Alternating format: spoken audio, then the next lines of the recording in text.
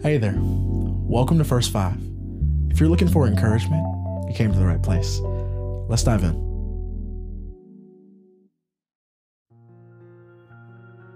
Well, today I want to read through Esther 4. I believe that it's chock full of encouragement and wisdom for our lives today. I believe there's so much that we can take away from it and apply to our lives, but I just simply want to read this to you.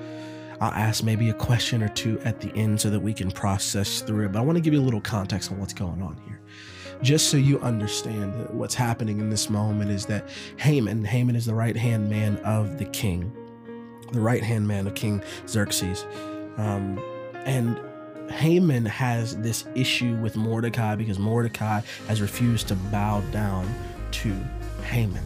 And so Haman takes issue not only with Mordecai, but with all Jews, and basically convinces the king to put out a decree that all Jews should be slaughtered. All women, children, men, all the Jews should be slaughtered in one single day, annihilated in one single day.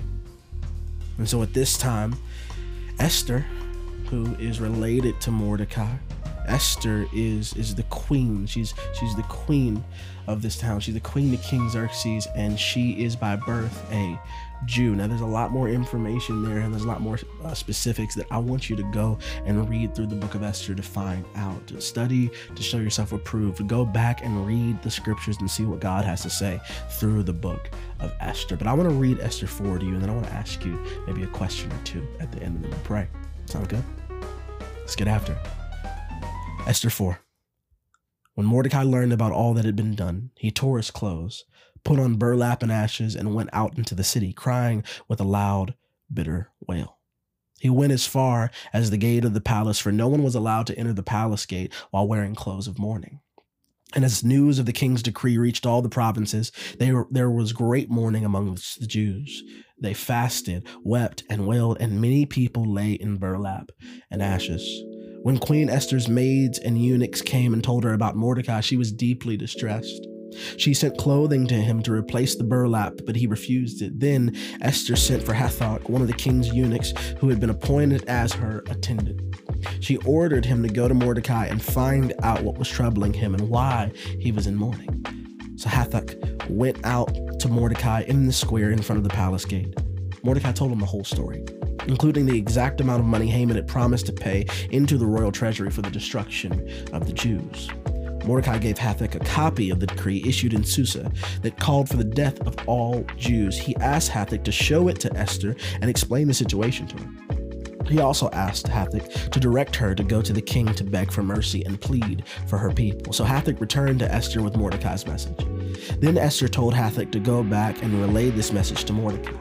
All the king's officials and even the people in the provinces know that anyone who appears before the king in his inner court without being invited is doomed to die unless the king holds out his gold scepter. And the king has not called for me to come to him for 30 days. So Hathach gave Esther's message to Mordecai. And Mordecai sent this reply to Esther. Don't think for a moment that because you're in the palace, you will escape when all of the other Jews are killed. If you keep quiet at a time like this, deliverance and relief for the Jews will arise from some other place, but you and your relatives will die. Who knows if perhaps you were made queen for just a time as this. Then Esther sent his reply to Mordecai. Go and gather together all the Jews of Susa and fast for me. Do not eat or drink for 3 days, night or day. My maids and I will do the same, and then though it is against the law, I will go in to see the king. If I must die, I must die. So Mordecai went away and did everything as Esther had ordered him. So what I love about this passage of scripture is there's such a bravery from Esther that we see here. There's a bravery that's here, even though she has the potential to die because she's entering to the king's court. And nobody's supposed to enter into the king's court unless they are summoned. She is willing to do that for the salvation of her people, for her people to be saved and rescued. Mordecai says such a profound thing to her. He says, perhaps, who knows if perhaps you were made queen for just such a time as this. And so my question for you is, when called upon, will you lead?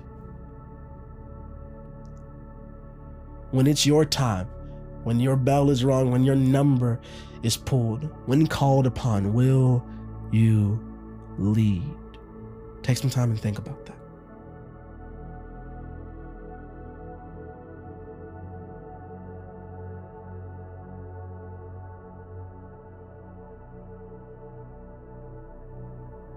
Maybe it's at work where God is asking you to lead. Maybe it's at home where God is asking you to take a step up as a father, as a husband, as a mother, as a wife. Maybe it's at home where God is asking you to take a step up as a child, son or daughter. Maybe it's in your schoolwork where God is asking you to lead the class in a new and fresh way, that you wouldn't just be someone that hangs out in the background and just, makes his way through life, but you would be someone that is at the forefront, leading the other people around you. When called upon, will you lead? Because maybe, just maybe, you were placed in the position that you're in for such a time as this. Maybe, just maybe, you were called to do that thing that you were called to do for such a time as this. Maybe, just maybe, you were called to change that career for such a time as this. Maybe, just maybe, the thing that you do, the obedience that you have to God, the leadership that you display would benefit the people around you. Maybe, just maybe, if you were called upon to lead and you chose to say yes, God would move in power in and through you. That is the only question I have for you today.